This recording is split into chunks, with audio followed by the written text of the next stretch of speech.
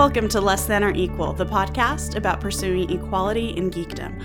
I'm Aline Sims, your host, and before I introduce our guests today, there are just a couple of things I want to talk about really fast. First is you may have heard about something that's happening in the gaming and gaming journalism communities. It's been on Twitter as Gamergate. I'm not going to talk about that today. I'm not going to give any more airtime to it than it's already received. But I did want to let you know that if you want to listen to more about that, you can listen to a podcast called Isometric with Brianna Wu, Steve Lubitz, Maddie Myers, and Georgia Dow. They kind of deconstructed it and talked about it quite a bit on their last show. So I'll put a link to that in the show notes. And the second thing is Less Than or Equal is now bi-weekly for the time being. Just because finding guests is a part-time job and it's turning out that I'm only able to get people on about every other week anyway.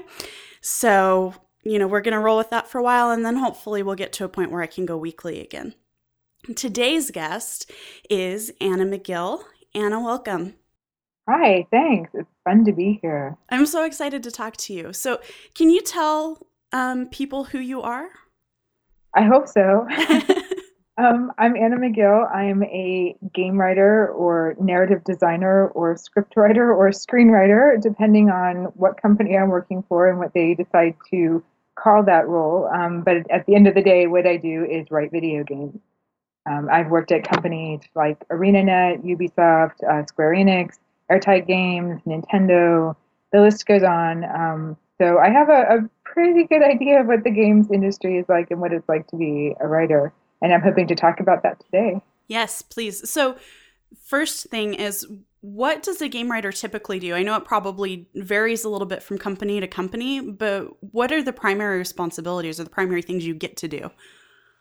Right. I mean, people have weird ideas, I think, sometimes about what being a game writer is. And, it's not this wonderful ivory tower where we just write these glorious stories and then hand them off to tech and say, make this happen. I wish it was like that. That would be wonderful. But what you typically do is you brainstorm and you talk to the people who've created the world. The world builders are usually the big names on any project. And then you create scenes with them. You tell the actual story. You do the nuts and bolts of the storytelling in the game. So you write the dialogue between characters, you map out scenes with the designers to make sure that the story elements are included in the gameplay, find ways of telling the story through gameplay, talk to everybody, really. I mean, the wonderful thing about game writing is that it's collaboration. So you're working with every other group of people on the project to realize the world builder's vision for the game. And what you're trying to do at the end of the day is impress upon people this story that they want to tell about the characters in the game. And, we do things like writing the descriptions for items in the game, which isn't a lot of fun. But there's a lot of that. That's probably the bulk of writing is, objectives and item descriptions and UI text. And then we write scenes, we write character descriptions, we write lore background for the world and for the characters. We go down to the recording studio and record with the voice actors, which is loads of fun. And then we have to process those VO files when they come back and make sure that they match up with what we've written and that they make sense in the game. And then we revise. That's pretty much what we do. So that's interesting because it sounds a lot like, a novel writing process plus, where you create, all of this world that the player may or may not see, but you have all these background stories and all of these, rich experiences that you know about and that maybe nobody else will. Maybe they'll be able to infer it later, but... Well, it depends on the game. I mean, there's a lot of backstory that you're certainly not going to see in some games, but like with an MMO, like Guild Wars 2, that is a very lore-rich game, and you have players in there who play it for that reason, and they're going to find out every single detail about the lore that you can give them, and then some. I mean, they'll extrapolate from that and create their own stories. I mean, fan fiction galore, and sometimes Offspring games, which is wonderful. But some games that's not going to be readily apparent. You create a lot more than you are actually going to use in the game. I would make the point, however, that it's very different from novel writing in that you have less control over the direction of the final work. I'm not a fiction writer. I would like to be maybe someday if I ever get an idea. But so I'm thinking about how hard it is for me to write fiction and how much harder it would be with so many constraints. And then working in a team with different ideas where you're trying to come up with the best thing. Mm-hmm. It seems like that would be simultaneously like really fun and really, really frustrating. It is both, absolutely. I personally love it. One of the reasons I got into game writing is because I like that collaboration. I like being able to bounce ideas off of people and having them sort of one up my idea that I'm like, oh, I could do better than that, and I come up with a better idea. And and that sort of that meeting of minds creates really wonderful things that you might not have thought of on your own. And constraints aren't necessarily a bad thing. They can be sometimes, but you have to be very creative to tell the story you want to tell within certain constraints. And I think sometimes they make you be more creative than you would be otherwise. So they're just challenges, like any aspect of any writing. You're writing a novel, you're limited by what you can do on the page, right? I mean, there's always constraints. So I personally think game writing in many ways has fewer, just because we have more tools at our disposal for telling that story. Well, and also you have the visual Exactly. benefit too, that you might not communicate something in the script necessarily, but you can work with the developers and designers to actually make it real. Yeah, ideally that's what's happening. In a good game, you're able to elegantly tell the story. Instead of putting up signs everywhere saying, "Hey, go this way," you can direct players that way with light or with good level design. Instead of having to fill in this huge backstory about someone's relationship with someone, you can find a note that someone left in a room, and that just fills in that part of the story without this long conversation. There are really wonderful, elegant, natural ways of doing that I think the best games take advantage of. So, what is your favorite game that you've worked on? Can you pick one? That I've worked on? Wow, that's a tough one. In terms of the process of making the game, it was Guild Wars 2, just because there was so much good energy on that project, and for a good part of the development process, the feeling at the studio was sky's the limit. No idea is too crazy. If we think it's going to make the game better, throw it out there. And there was really this wonderful creative stew happening of everyone just throwing ideas in, and just the sense of anything goes. And I have not encountered that at any other studio where I've worked. So I would say that was the best writing experience for me so far in the industry. I really loved it. So what kind of narratives do you like to write? I'm not sure what you mean by that. Like, what stories do I like? Yeah, like what kind of, because I looked at your website a little bit yesterday, and it seems like the games that you've worked on have kind of been all over the place. Like, you have Guild Wars 2, and then there's, a murder mystery, and then there's... Okay. Yeah, they are. I've worked on a wide variety of games.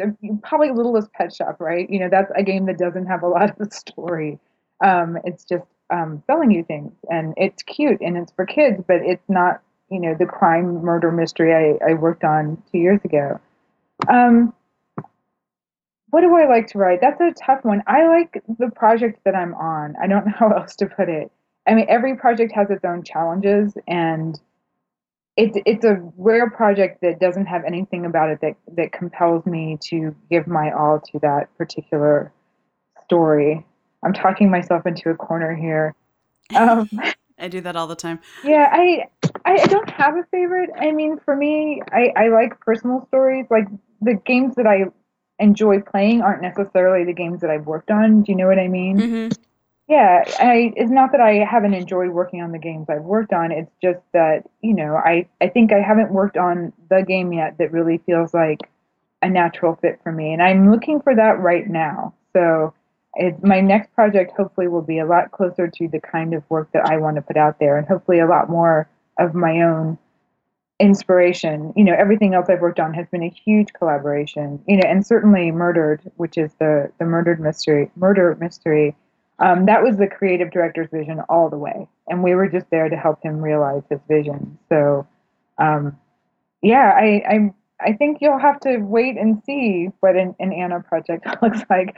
Maybe I'll even be surprised by it. Who knows? Well, it kind of sounds like you're open to, just whatever strikes you as, oh my gosh, yeah, this is it. Absolutely am. I mean, there's some projects I would never work on. There are some projects I can look at and I realize I have nothing to say on that particular subject, or it's not a game I'm comfortable contributing to. It just doesn't put the ideas out there into the world that I want to be associated with. But for the most part, and I've had the luxury to a certain extent of being able to pick and choose my projects. I mean, that's really an amazing thing. I don't think a lot of people in this industry get that opportunity. And so I feel blessed in that sense, very honored that I've had that luxury of choice. But I've never had the luxury of choice like I have it right now, where I'm like, the next project I work on is going to be something meaningful to me, and that's it. Bottom line, I'm not just going to take it to take a project. So that's awesome. That's empowering.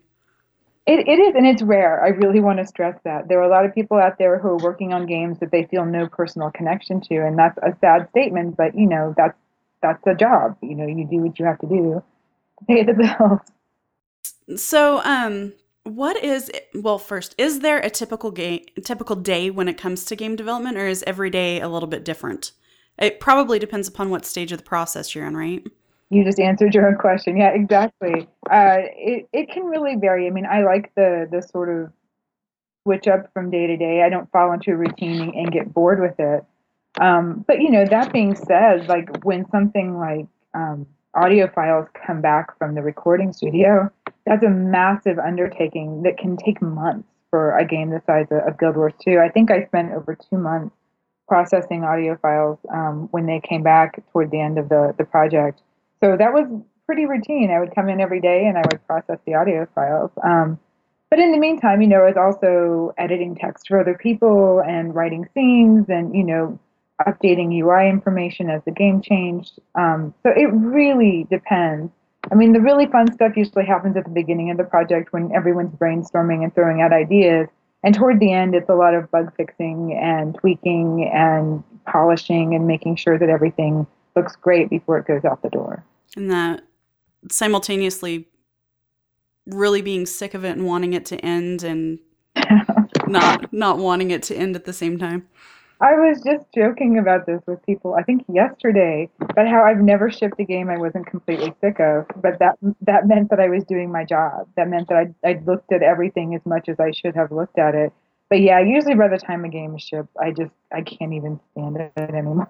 Yeah, that's how I feel in, just my manual typewriting job. Is like I'm revamping everything that's been written for this platform, and I'm toward the end of it, and I'm just like, if I never have to look at this again, it'll be wonderful. And at the same time, I'm like, but it's gonna be really cool to see it, actually up on the web and people looking at it and that kind of thing. So I totally get that. Since I've started following you on Twitter, I've been paying kind of more attention to kind of the design of games, because I'm just really getting back into gaming after not having time for a really long time. And, one I've been playing recently is Child of Light. Oh, okay. Yeah, I'm familiar. Yeah, I'm sure you are. And so just looking at how they used light and how they used movement to guide people through scenes.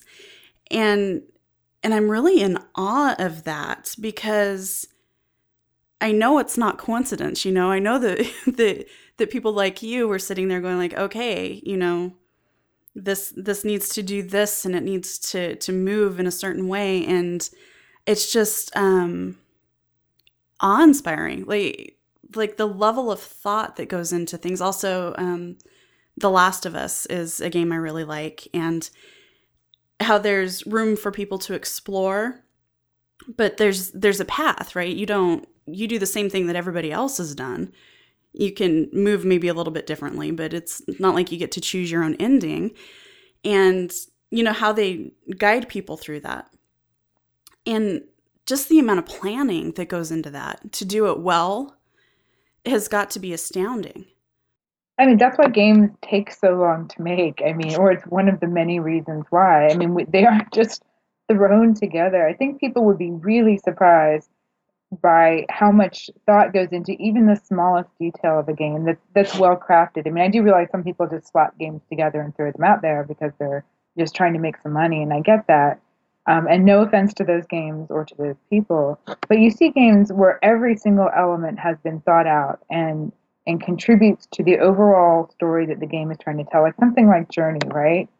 There is not a wasted detail in that game. There is nothing in there that hasn't been thought about as a narrative element. And every time I play that game, it blows my mind how everything plays into this whole overarching journey that the player is going through. It's incredible. I mean, for me, that's a game that just dropped my jaw when I was playing it. And I'm like, this is what games should aspire to be. Yeah, in fact, we got a new TV recently. We got a plasma since those are going to start, going away. And so I replayed it on like our new big TV, and it's just, I mean, I love everything about that game. There isn't a thing I don't like. And it's just gorgeous. It's visually stunning. The music is good. We've had friends over who have played it who don't play video games, and they've picked up and they've liked it, and it's just stunning. I love Journey. I'm with you. I mean, I'm a huge fan of it. I'm just filled with admiration for what that team was able to create. And none of my friends here in DC really play video games, and they've expressed a desire to learn. And I'm like, should I start with Journey? Should I start with that, and then it's all downhill from there? Or, do I build them up to Journey? I mean, but it's always Journey that I'm thinking of, or games like that really have something special to say. Go ahead. No, I was going to say, I think Journey is a good place to start, with the caveat that, like, some might not be this good. Yeah, all right, fair enough. Maybe I'll start with that. I mean, but there are a lot of really wonderful games out there. I mean, Journey is just a stellar example of how every element works together. But, I do game faves every Saturday, where I just send out a few tweets about a game that maybe not everyone knows about that's doing something I think is really good or really wonderful. I started doing that just because I'd had some bad experiences in the games industry. And I know we're not going to talk about Gamergate, but it's things like that sort of make me have to reaffirm my commitment to this industry, because there's a lot you have to go through and there's a lot you put up with. And, having this anger from fans right now is just yet another trial, I guess, that everyone's going through. And so it's good to reaffirm the reasons why you're here. And some of these games just bring me so much joy. Playing them is just such a wonderful experience that it reminds me why I'm doing this and why it's worth putting up with the bad stuff that we see more often than I wish we did. Yeah. Well, and I'll tell you, I've actually purchased at least one of the games that you've recommended for Game Faves. Which one? Was it The Tale of Two Brothers? Oh, Brothers, yeah. Brothers, yeah. So I haven't played it yet, but like you recommended it, and then it was on sale on Steam, and I was like, okay, I'm gonna buy it. And I really like that that you're doing that, because I don't have time to play as many games as I want to. Maybe if I could take 6 months off of work and just play games, that'd be good. But wouldn't that be wonderful? Yeah. So I tend to go for games that people have recommended to me. People that, I trust, and I trust you to recommend a good game to me. So, I really like that you're doing that. How do you, I mean, obviously you're in the industry, but how do you find these games? Because I'd love to go out and find some games, and one Saturday when you're calling for people to take over for you because you're busy, I'd love to say, hey, Anna, I have one. But how do you find them? I would love, first of all, for you to do that. So let me know if you ever want to guest host. Yeah, I have a guest host today. Thank goodness, because I'm leaving here to go to a wedding thing. How do I find these games? Well, most of the people I know, and certainly most of the people I talk to on Twitter, are involved with the games industry. And I know the projects that they're working on, sort of behind the scenes. We talk about their games that they're making, games that they like. I mean, people who are in the industry we talk about games all the time. I think that's something people don't really understand is it's our lives. We live it. And I haven't ever gone out with a friend in the games industry where I didn't come away with like two recommendations for a title I should take a look at, or someone talking about this wonderful game that they're working on that I'm like, oh, I can't wait till that comes out because I want to play it. So some of them are friends of mine, and they're making games I'm interested in, and some of them are games that friends have played that they really enjoyed. So I find out about them pretty much the same way you do, which You're is just word of closer. mouth. Yeah, it's just we're breathing it in every day, and we're closer to the source. So it's very easy to get these recommendations. I need to figure out a way to. I'm making more and more friends in the gaming industry because of this podcast, which has been fabulous. Because I'm learning about all these different things that I never even thought about before in terms of like actually developing games, and then from like a player standpoint. And so this just affirms to me that I need to find more and more people who are in the gaming industry to, start playing their games and be like, oh yeah, I really loved that. And You absolutely should. I mean, you're on Twitter, and I see that you're already following a lot of gaming people. I mean, that's the way to do it. I mean, I'm excited when people who follow me want to talk about video games. You would think I'd get enough of that, right? You would think. But I don't. I mean, it's always so exciting to me to see it through their eyes, like getting feedback, like genuinely helpful feedback from fans. I live for that. Even if it's sometimes hard criticism to take, it helps me be a better game writer. So I really appreciate it, and I wish more fans weren't shy about that. I mean, I understand that they're trying to be respectful and they're just, trying not to bug me, but I love it. I mean, people write to me through my website and talk to me about games, and something people may not know, I respond to every single contact form that comes through my website, every single one. Even if someone's trying to harass me, I'll write back going, nice job, way to harass, whatever. I respond to everybody. So I wish more people would write to me and talk to me about games. You should just hit up anyone who makes a game that you're interested in and talk to them about it. I guarantee they want to hear it. okay, cool. So I do this every time I interview somebody, well, almost every time, where I talked to Adriel Wallach, I don't know, several weeks ago, and she does Train Jam before GDC every year. Well, no, not every year. She started last year and she's repeating it again this year. And so I'm talking to her about Train Jam, and I'm like, I totally want to go on Train Jam this year. And I'm talking to you, and I'm like, well, maybe I could be a games writer. So how do people get started? I imagine that there is no one path to getting started in the industry. There's not. It is an incredibly competitive industry. That's something I feel compelled to warn people when they say that. It so many people want to get into it, and there are a lot of people who are like, I know how to write. I'd be a great game writer, and not realizing that there's a very specialized set of skills that you need. But if you are a good writer, I mean, genuinely are a good writer, and you are certainly, you're getting paid to do it, so you've got some talent. My advice would be to network on Twitter, as you are already doing. Write to game companies that you want to work for who are making the kind of games that you want to be part of, and see what's available. Apply for positions, make sure your work's out there for them to look at. Try to get together a few sample pieces that show them what you can do. And maybe take a job in QA. That's how I got my start. I started off testing games and then worked my way up from the inside, just reminding people that I could write and showing them samples of my work, and just slowly built up a resume within the company until I could qualify for game writing. But that's not the only way to do it. I know people who started out as games journalists and made the switch to game writing just because they had a great understanding of what was required for the job. One of the people I worked with at ArenaNet was actually a level designer for a long time. He had an art background, but his writing was fantastic. He just had a deep understanding of what was required in each scene to convey those ideas, whether visually or through text. And that was a natural transition for him. So there were many, many ways in. But I would say network, get your work out there, try to get a job at a company if you can, any job, and then work your way up. I also have a game writing FAQ, like specifically geared towards game writers on my website if people want to check that out. That's annamcgill.com. Easy to remember. And I've actually read through that, and I really like that you've been your willingness to kind of share with people. I think that's great because so often people are just like, I'm just doing my thing and just leave me alone. And I really, really appreciate about you that you're willing to talk about it. Like, I love your passion. It makes me passionate. You know what I mean?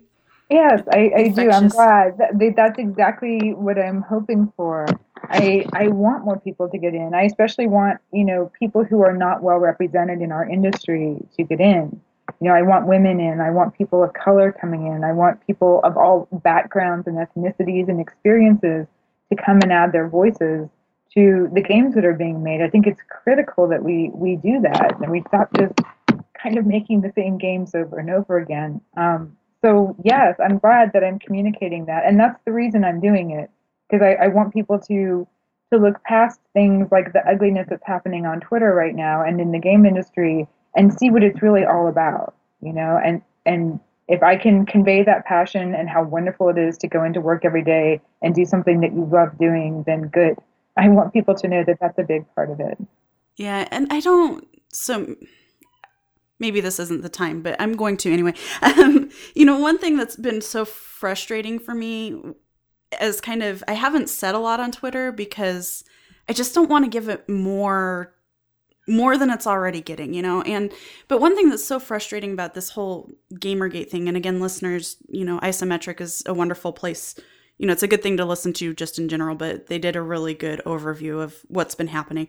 But, women and people of color and people who are not, cis and all of this stuff, they offer such rich, diverse perspectives on things.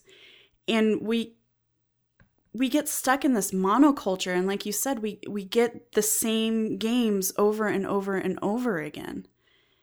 And, I talked to Brianna Wu about it a little bit. She was actually the first person who came on the show for me. I listened to your interview with her. Yeah. Oh, good. I'm so glad.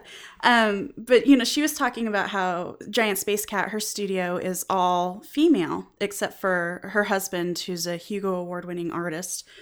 How he's done like some set design, ship designs for them, but otherwise it's all women. And I was like, oh, that's really cool. And she said, no, she's like, I'm looking to hire more men and more people from different backgrounds to diversify the story. And I was like, oh, she's totally and completely right. And we need more people from more perspectives and points of view and new innovative storylines and ways to tell stories. I agree. I do.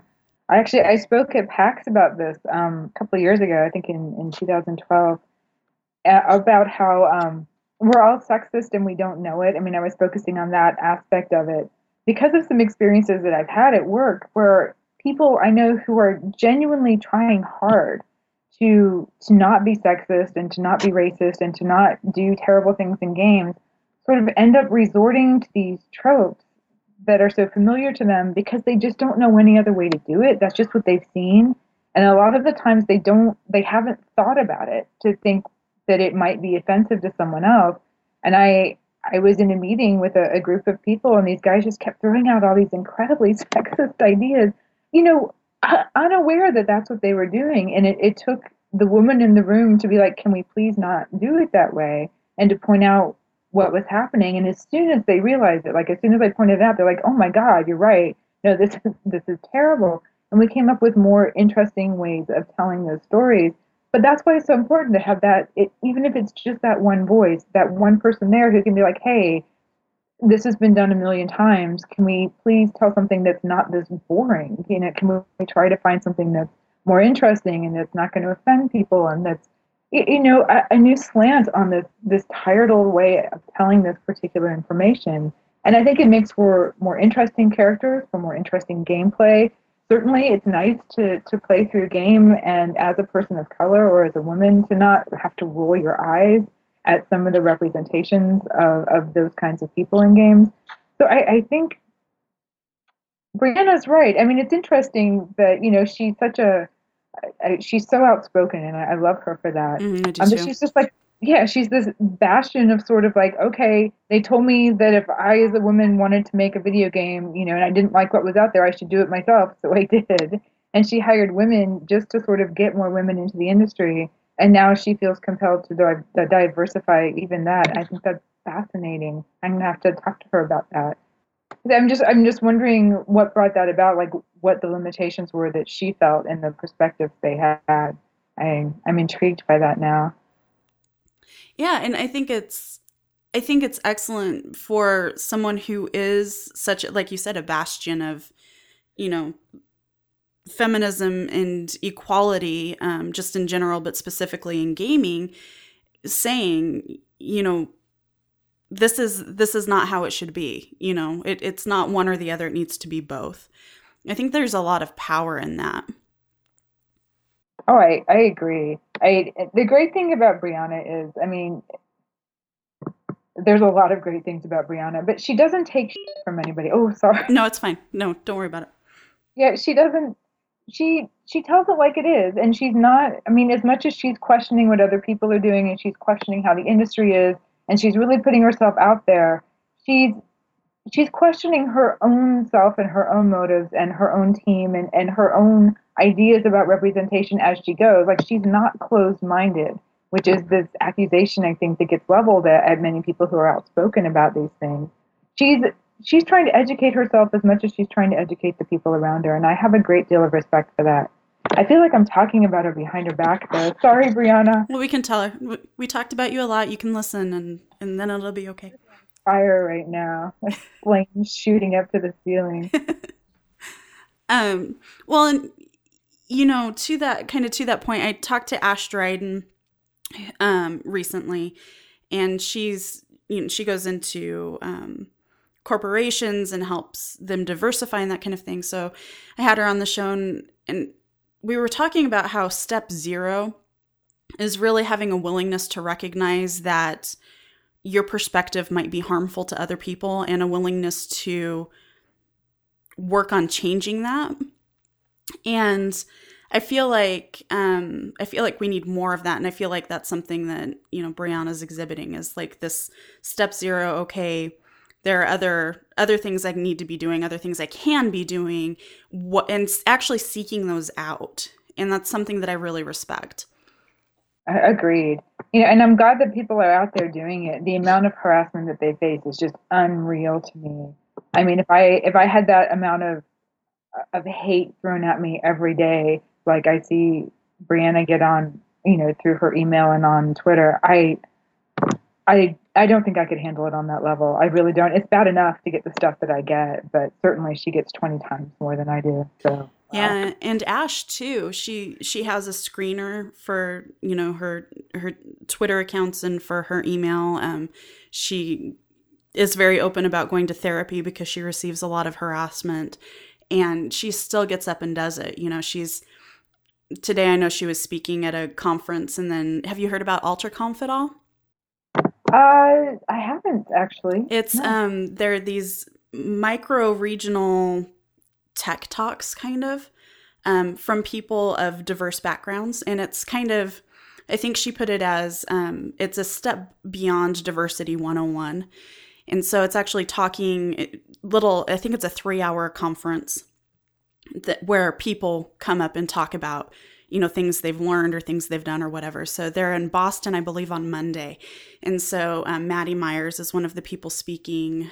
There's someone, I cannot remember her name, but Ken Gagney interviewed her on the Polygamer podcast that aired last week. And she's a voice actress, and she also works I don't know if she works in game design. I can't remember, but she also has a master's degree in like kind of these studies of diversity, and she's speaking. And so I think they're going to be in DC pretty soon if you want to. Well, I will definitely check. If you're at all interested, but it sounds really fascinating. It does. It's nice that they're able to deepen that conversation because we do spend so much time on, diversity 101 and feminism 101 that there's not like a second level class you can take, and that sounds like finally they're getting to discuss this, and that's wonderful. Yeah, I really, I have a lot of respect for Ash and what she's doing too. There are so many awesome people doing so many amazing things that, you know, I don't know, I'm really excited. I think it's an amazing time to be in the industry. You know, it's an interesting time in the sense of the old Chinese curse. You know, may you live in interesting times. In that there's a lot of change happening, and so much of it is very good, and so much of it is terrible. Like I've just been devastated that Jen Frank and Maddie Bryce have decided not to write about games anymore because for me they were two of the most interesting voices talking about these things. And I learned a lot from both of them, and I always found Jen's articles really moving. And I'm saddened that they've been driven out of this industry by people, and that it makes me sad on the one hand, and it sort of makes me more determined on the other hand to keep fighting this fight and to keep trying to get these other voices heard. But it's been hard. Yeah, I feel like we're on the cusp. You know, yeah, I've been saying this for like a couple months. We're on the cusp of something. And whether that actually ends up being a regression or progress, I don't know. But I hope it's better. I hope it gets better for more people. I can say that being in game dev, I do see a difference. I've been doing this now for 10 years. And, you know, to a certain extent, I mean, I worked with Brenda Braithwaite, now Brenda Romero, on the Playboy the Mansion game. And so right from the very beginning in my career, I was exposed to these really wonderful feminist voices. Like she worked there, Clarinda Merripin worked there, and they were already questioning the status quo. So that was my indoctrination. So for me, you know, I've been hearing this discussion since the very beginning, you know, throughout my 10 years in the industry. And I feel very privileged that that was how things started out for me. But I notice that it's a wider conversation now. Like, you know, there are people talking about these issues and questioning, do we really have to have, you know, a 30-something white, male, stubbled, brown-haired protagonist for every single game? And that was never questioned before. You know, it was just a given. And I think now that there's enough that people are starting to say, hey, maybe we could have, you know, a male and female playable character, or maybe we could have, you know, customizable aspects of the game, you know, and just tell it from different perspectives. And these were just issues that weren't even out there really when I first started. And now they're pretty common conversations to have. Even if you don't end up getting that diversity in the game, you are at least having discussions about it that weren't taking place before. And I think that's an improvement. But I will also say that there is a lot of pushback still, and there's a lot of beliefs in game dev that aren't, I don't know, people have statistics for both sides, they have studies for both sides, you know, and there's a lot of heated debate, as I was discussing today on Twitter. People don't know what's going on behind the scenes a lot of the time. You know, I'm getting into Gamergate again. I don't want to go there. But there is change taking place, and I am not sure either which way it's going to go. I do feel like there has been a lot of progress made, and I do feel like there aren't the assumptions being made that were being made before, but I don't feel that there's been enough considering how long this conversation has been going on, and I do think that some of the recent pushback is going to affect it negatively, unfortunately. Just in terms of driving people out, I mean, I've never had so many women devs write to me or have conversations with them as I've had recently, where we're all like, is it really worth it? You know, is it worth putting up with the things I put up with every day just to do my job, just to do the thing that I love? So, and it's not even just women. I mean, people of color have it even worse. And I mean, the games industry is so white. And yeah, it's hard to find people like yourself to have as role models if you're a person of color. It's really difficult. And my heart goes out to those people. I've been speaking to a lot of them, and they're like, should I even try? Is it even worth it? You know, do I have to be the pioneer? So there's been a lot of discouraged talk recently. And that for me in game dev is what I'm seeing the most of these days. Just a sense of, is it pointless? You know, why are we doing this? So why don't we create a game studio where we seek women and people of color and all genders and all sexuality and, you know, I don't know. I was going to say, let's kickstart this. Let's start something, but it probably, I don't know that it would take off the way I'd want it to. Well, I think that's what Brianna's doing, right? I mean, that's basically what Space Cat's all about, right? Yeah, and she's getting so much crap for it. It's just amazing to me. Like, it kind of makes you think that they weren't serious about her starting her own studio, making her own game. I don't know. But you also have places like Minority Media, right? And that's sort of their goal too, to get those underrepresented voices heard. And they have a pretty diverse crew there. So I think that those studios are out there, but they're small. And these are exactly the places that are being targeted right now. So they're going to be hit the hardest by all this. And they're the ones that I see sort of questioning, how to go forward. So maybe, I actually hadn't heard of that studio before, so I'm going to look into them and see if I can. Minority Media. They make a Papaleo. Have you played that? No, I saw you recommend that, and I decided not to play it because I worked with abused kids for a while, and I was like, I don't think I can emotionally handle that. I watched, like a trailer for it, and it looked beautiful, and it looked like an interesting take on things, but I was just like, I can't do it. I couldn't do it. If it's any consolation, it's very tastefully done. But if you do have bad associations with it, it might be very hard for you. I can understand that. A lot of the games that I recommend for Game Faves, I think, are things that if people, have those issues in their own lives, it might be very difficult. The Path, for example. I mean, any woman who's experienced sexual abuse or anyone who has experienced that would have a difficult time, I think, with some of those themes. It's hard. Yeah. But I think it's important that games have reached a stage where we're talking about these things. So most of the games that I recommend on Game Faves are things that would be very hard for anyone who had any kind of baggage. Like The Path, for example, would be hard for anyone who had a history of sexual abuse or rape in their background. Even though it's handled beautifully, especially for a game, those issues are tough to face. I'm glad games have matured enough that we're talking about those issues now. But they're not for everybody. I can understand that. Well, and even one thing that I'm really loving, I haven't played it yet, but is Depression Quest, which, I've heard has helped a lot of people who are working through depression. I think Zoe released it right after Robin Williams' death, I think, for free. And then, people started playing it and they're like, this is really excellent for people like me, people who need help. This is helping me. And that's a game that's on my list to play through and see how she handled that, because I think it's so amazing that we can use games as a medium to help people through difficulty. Yeah, absolutely. Yeah, I just finished playing it, so I feel qualified to talk about it now. Yeah, please do. The one great thing that's come out of all this horror is that it made me play Depression Quest. I'm like, I need to find out why people are so upset, and I genuinely do not understand, except that it doesn't fit their narrow definition of what a game is, honestly. And because Zoe Quinn, unfortunately, for her, attacked that way. But it was good. I'm not depressed. I don't suffer from depression, but it was a window for me into what it's like for those people, and to realize, how very callous I've been on many occasions, to people who are going through it, because I haven't understood, and if it can make someone who's not experiencing it go, oh, wow, this is really a terrible thing. My God, look how it colors their entire life.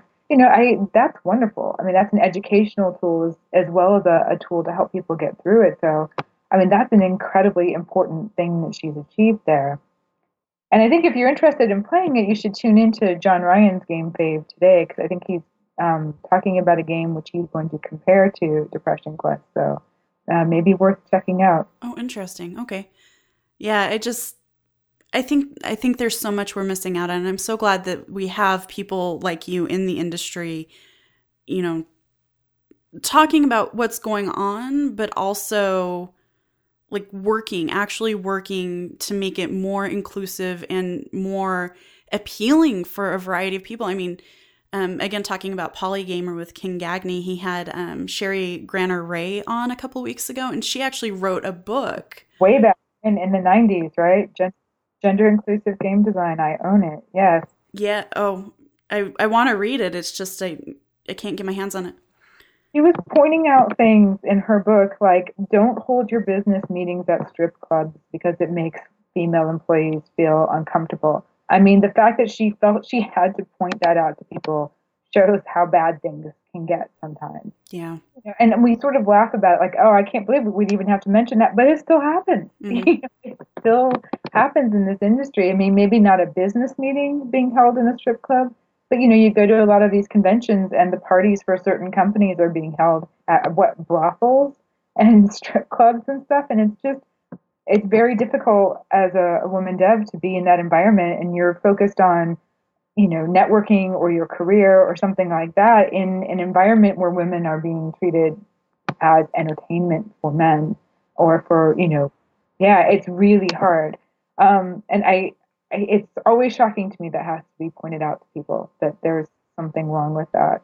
But that's just one small part of her book. Yeah, well, and she was talking to Ken about Ken's a friend, which is why I talk about him. But she was talking to him about when she wrote the game, the pushback that she got, is as you would probably expect, and she's like, I'm just trying to help them make more money. Like, this is more money for you. Why are you so opposed to having one playable character who's female? What is that hurting you? So it's kind of interesting that hasn't changed a whole lot. It hasn't, and Clarinda Maripin, I think in like 2004, I want to say, spoke at, was it GDC or PAX? I can't remember, one of the two, about, women holding the majority of disposable income in America. Like women controlled, I think the statistics she gave was like 75 cents on every dollar in the American household gets spent by women. Why would you not want to court that crowd? And I believe the big quote from her speech back then was, I can't imagine the president of Coca-Cola saying, yeah, we're not getting, women to drink our product, but that's okay. We're comfortable missing out on like half of our potential audience. It just would never happen. They'd be like, how can we capture that? But what I'm seeing a lot of, these days, are, especially with we have these statistics now that 48% of players are women. People going, well, why should we change anything if women are already playing our games? So that's the new argument now that I'm seeing. It's like you have women telling you that they're uncomfortable, that they're overlooking this, and that they're buying the product despite the fact that you're like actively offending them with some of these things. And your response to that is, why should we change it if you're still buying it? Which, from a business standpoint, I kind of get, but also, wow. Yeah, well, and the thing that statistic is missing too is what kind of games are they playing? And I've heard the argument, well, they're just playing Candy Crush, which let's just throw that aside for now. But is it women playing Candy Crush? I know that I play a lot of, threes. If I have 5 minutes that I need to kill and I'm actually caught up on Twitter, I'll break out threes and play for a little bit. So is it that you're appealing to women, or that women are just buying different kinds of games and maybe you need to diversify because someone else is getting all of that business? That's fair. I mean, if women really are only playing casual games, and I think we know that that's not true. No. And there are plenty of men playing casual games too. But even if that was the case, I mean, what's happening in the games industry right now is that we see the mid-sized game companies disappearing. Those are the people who've really taken the hit. Like, you don't find too many studios like Double Fine anymore. They're a rarity. And I know in the Seattle area, most of them had to lay people off and have closed. There just aren't that many left. You have these big super companies that are doing great. You have these really small companies that only have a few people in them that are pushing out casual games and are doing fine. Or, they're pushing out casual games under these big umbrellas like King, or PopCap, or I guess PopCap's had its own trouble. Big Fish, places like that. But, these people who were in the middle who were trying to make these changes and be conscientious about it have just disappeared. So now we have to try to find some middle ground between these extremes, between the people who are making console games, which they claim that women don't play, and people who are making casual games that they acknowledge everyone plays and they welcome anybody and they just, want to make a little money. So I think it'll be interesting to see how we reconcile that in the coming years. Yeah. I feel kind of sad. It breaks my heart because my favorite places to work were those mid-sized game companies. It was a good fit for me, and I've worked on a lot of AAA titles now, and those are great, but they're just a completely different beast. They're a different dev experience for me, and I really am drawn much more to the smaller size projects where I feel like I can have a greater contribution. So. And that's what I was going to say with small to mid-sized companies, whether it's, game dev or just working in general, you feel a piece of ownership, or at least that's my experience, is I feel like, oh, I have helped this company grow and I have brought this, product or this service to people, and it's helping, whether it's helping entertain them or if it's helping. I came from healthcare before my current job, it's having a meaningful impact on people. And that's harder to say, I think, when you're working at really big companies.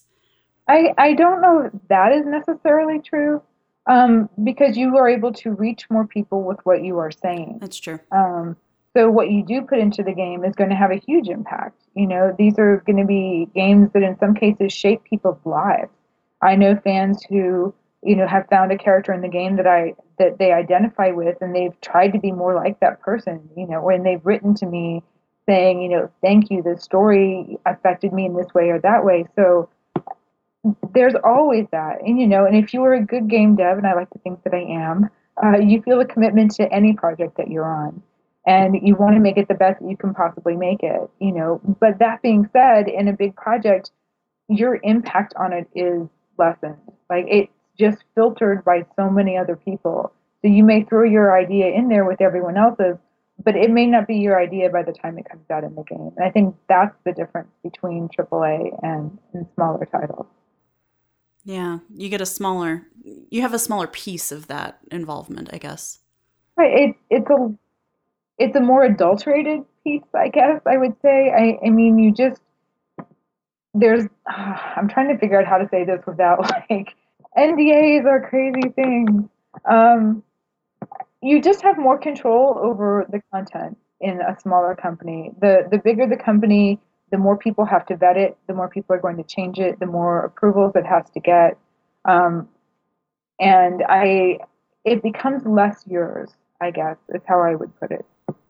Yeah, and I think that's what I was kind of referring to earlier with the constraints at the beginning of our conversation is, yeah, you can brainstorm all you want, but if, the people in control, the people who have final say so don't like it, then, what are you going to do? So in a way, what you brainstorm is kind of, I don't know, skewed toward what you think is going to get passed. Absolutely. In the end, yeah. Yeah, absolutely. We had one project, I'm not going to name any names, but I worked on a project where we had a creative director who was very strict, and his vision was the vision for the game. And we, as a writing team, were not doing what we considered our best writing necessarily. We were trying to write things that we felt would please the creative director. I mean, very much.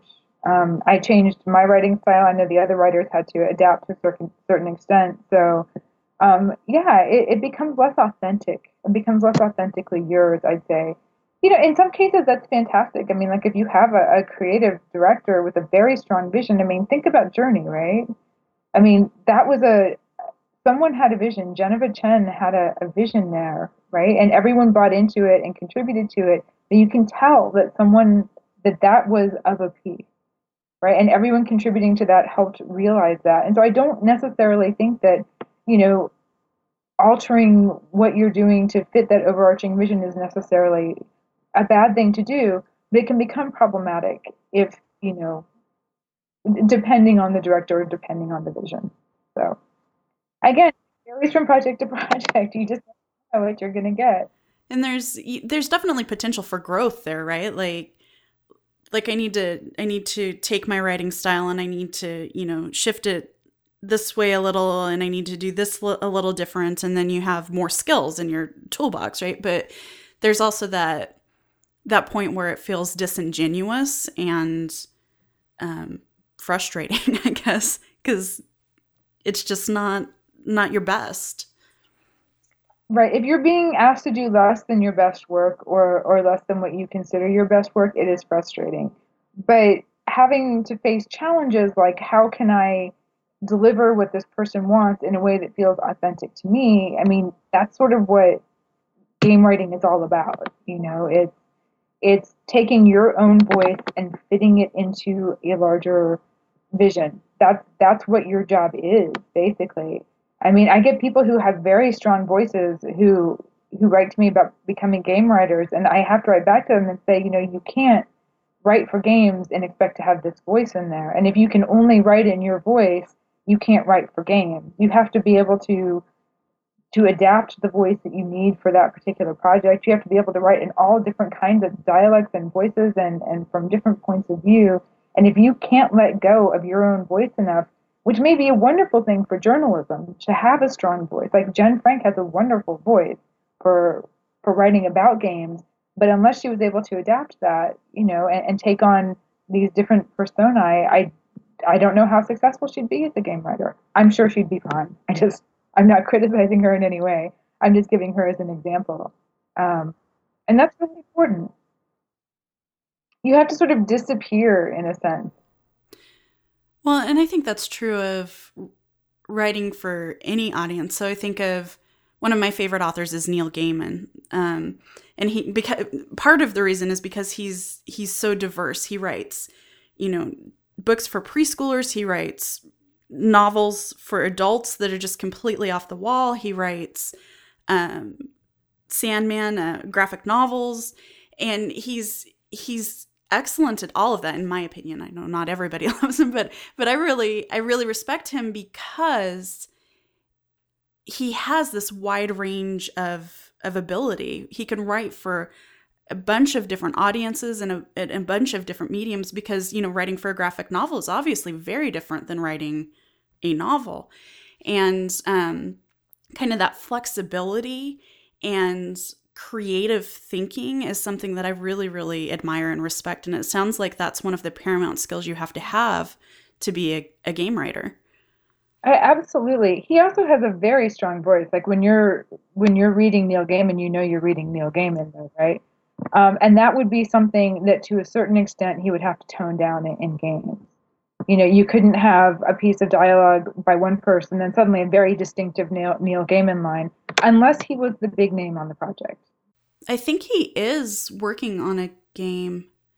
I think he is too. I remember hearing about that, but I couldn't tell you what it was. Yeah, I don't know if a lot of details have been released. I follow him kind of loosely, but he has been tweeting for a long time. Took a break. He took that hiatus at the beginning of the year, and it was so sad. I was so glad when he came back. Wayward Manor? Yep. That's the name of it. I'm looking forward to that. Yeah, I think it'll be really interesting. But so we're coming up on probably pretty close to an hour. But so I'd like to ask you before we go, what do you think the top skills are for a games writer, since we've kind of touched on that a little bit? Patience is a big one. Patience, certainly, in getting into the industry. And then once you're in there, the patience to work through a lot of the stuff that you have to do as a game writer, which, as I've touched on before, a lot of it is just sort of repetitive work, like UI text and working in spreadsheets and processing files and stuff, which is not what most people think of when they think of game writing, but is a huge part of your job. So you need to be able to see the big picture and be able to deal with sort of a day-to-day drudgery, in a sense, and not get tired of it and not lose your passion for games or your vision for how you want things to be. Good communication skills in every sense. You have to be a good writer, obviously, but you also have to be able to communicate with the people around you. You need to work well with every department there and to communicate how you want a scene to be, what you want to get across to the player, what they're supposed to know, how something's supposed to look.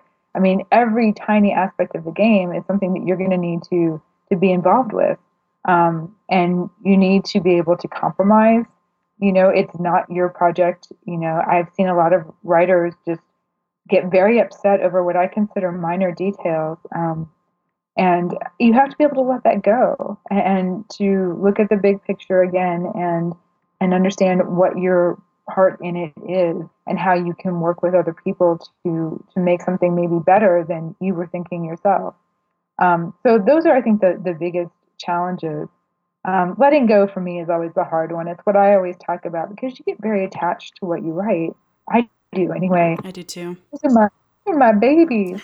And, you send them out there and you hope people like them and people come back and like, your baby's ugly. Aww. And, you have to, I mean, that's the joke in QA. It's like you have to delicately tell someone in dev that their baby's ugly. And it's hard because they're attached to it and they want it to work. But as a game writer, you have to understand when to let that go, when to kill your darlings, and sometimes you have to let so much go. Like you've spent a lot of time working on something, like maybe a few months, trying to work something up and you think it's good and all of that gets thrown out. And it's a very difficult moment to sort of reorient yourself toward the new design direction and try to repurpose something that you've written or try to repurpose the idea that you had for it. And if not, then just let it go and say, okay, this is where we're going now. And I don't know. I mean, for me, when I first got into games, that was the hardest part was sticking to what the game needed rather than what I thought it needed. I think I'm better at it now, though. I hope. It's a skill. It's an acquired skill. You do get better at it. You get better at understanding when something's worth fighting for and when it's not. Well, that was very profound. Is there anything else you want to talk about before we go? I would just say that to anyone who's listening to this, they probably already follow me on Twitter, but if you don't, please do. Please don't hesitate to ask me questions or to come to my website and see the stuff that I have there and talk to me. I am always here to encourage young people to come into the industry. I'm always here to talk about the process. I try to be very transparent about it because I think there's way too much mystery surrounding the dev process and it's unnecessary. We should be able to talk about how creators do what they do, and I love it. And I want other people who love it to come join me and collaborate with me. And I guess finally, I would like to say thanks for having me. This was fun. I've really enjoyed talking to you. What's your Twitter handle? It's @Cynixy, CYNIXY. And your website's annamcgill.com? That's me. I'm so glad you came on. I have greatly enjoyed talking to you. Same here. Yeah, I learned a little bit about you today, Aline, so that was exciting. Yeah, I try. I try. Thank you so much, Anna. My pleasure. Thanks for having me, and I will talk to you on Twitter. Absolutely. I'd like to thank Anna for coming on the show, and I'd like to thank you for listening. You can find the show on Twitter @LessThanOrEqual. If you have feedback, suggestions for guests, or would like to be a guest, please go to lessthanorEqual.com and fill out the contact form. If you have a few minutes, it'd be great if you'd leave a review on iTunes. Thanks for listening. Until next time, on an internet near you, I'm Aline Sims for Less Than or Equal.